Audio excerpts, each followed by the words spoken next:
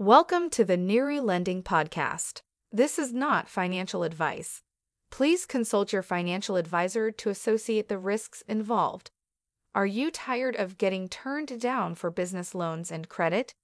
Get a 100% guaranteed approval business crypto hybrid loan that does not require a personal guarantee or any business credit with Neri Lending. Business crypto hybrid loans can be used toward advertising, software development, marketing, and much more. Give us a call today at 888-503-8298 or visit our website nerilendinginc.com. Advertise your business in business crypto world sci-fi metaverse. Reach business owners looking for your products and services. Get $100 in free advertising with Neri Lending. You can also have your own sci-fi metaverse and offer loans, lines of credit, business services, games, and much more. You can contact us at 888-503-8298 or email us at info@nerilendinginc.com. Excellence. It details Steve's career from growing up in Philadelphia, where he worked in the family business, to building Blackstone into the world's largest private equity firm, and then really gets also into some of the philanthropy that he's been involved in. And finally being able to appear on Squawk Box, I think was, the ascent, you're right, ascent all the way to where you are right now, really. I think it's a continuing story. So this is, by the way, this book is a bit of a, can I say, a quasi-memoir, quasi-life lessons? Yes. How would you describe it? I think that's fair. You know, you have to be a person to get what you know, but the reason I wrote this is to pass on the knowledge that has been a hard one over many years. So here's the question. I'm going to repeat the question because we did an event together last night. And to me, what was so remarkable actually about this book was what drives you and what motivates you. And we're going to talk about China and all sorts of other things, news, but I just want to get at this, which is there seems to be these moments in this book where you are this remarkably vulnerable, dare I say even insecure in moments, but yet you seem to have confidence the entire time, even at some points overconfidence, depending on what is going on. And I'm trying to understand where you think that came from and how you sort of explain the two, the sort of insecurity on one end and the confidence on the other.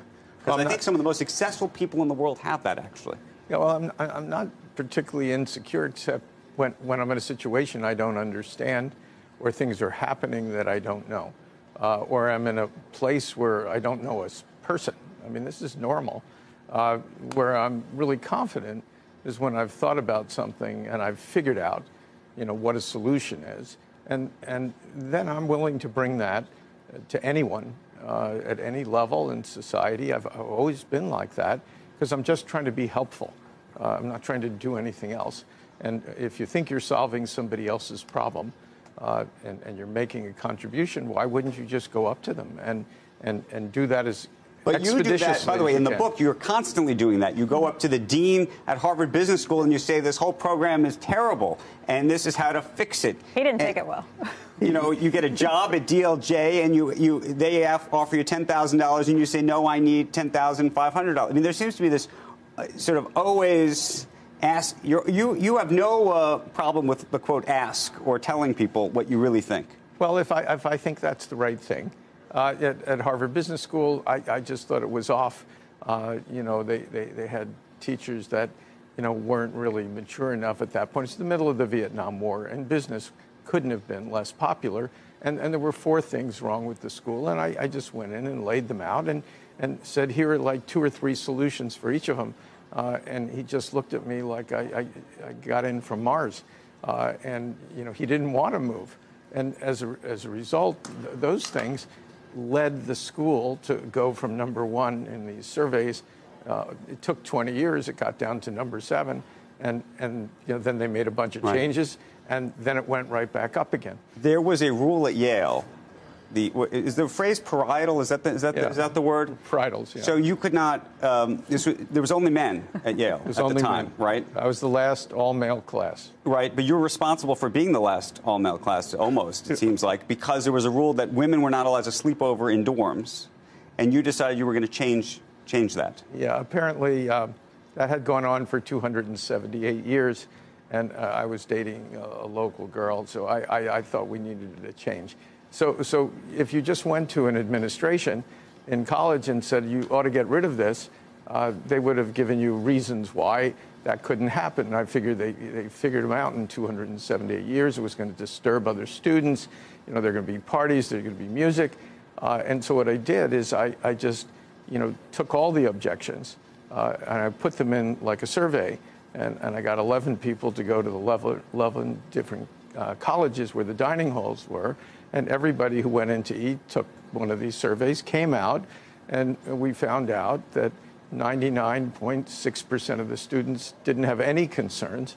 So I got a friend of mine who was deputy editor of the newspaper. He put it on the front page. 4 days later, those restrictions all went away. It did make me somewhat popular at an all-male school, but... Let me ask you another question, which is you have been defending for a very long time the reputation of the private equity industry. And there's a scene in the book where you happen to go visit with Angela Merkel. I think this is before she was running the entire country. No, she was running it. She was running the country. Yeah, she was chancellor. And she did what? Well, it was funny. There was a whole thing about private equity people being locusts, and it was probably 10 years, 15 years ago. And she had just taken a job, so she had asked me for a meeting. So I had a meeting with her and one other person on her staff who's now head of the central bank. And she said, I understand you are locust. So I'm looking at her doing a locust. So I said, well, I am good locust. So this is what started, sort of the conversation. Did it succeed? Yeah, because she's a physicist. She didn't know anything at that point about finance, but she got stuck with managing the financial crisis for Europe. And so you could explain things very rationally about how private equity tries to grow its companies faster. We hire more people. We make more profit in terms of return, which goes to pension funds to help workers and policemen. You could give this lesson over at the Times, I think. Maybe. Thank you. So what was interesting, she says to me, well, Mr. Schwarzman, if it's so good, why aren't all companies private equity companies? Mm-hmm. I said, that's a very good question. I said, a lot of them are unsuited, like mining companies and other companies with huge capital needs. So I've had a lot of fun. Okay. Can I just ask you, said the staff person in the room, was it Mario Draghi, the head of the central bank? No, Jan's... okay. I thought you meant the head of the central bank. No, in Germany. Okay, in Germany at the time. Okay, we are going to press the pause button. When we come back, we're going to talk about private market valuations, by the way, given we were talking about WeWork and whether private market valuations are right. We're also going to talk about China, Iran, and what's going on geopolitically and where we are in the economy in just a little bit. So Steve's going to be sticking around. Thank you for listening. We hope you enjoyed the show.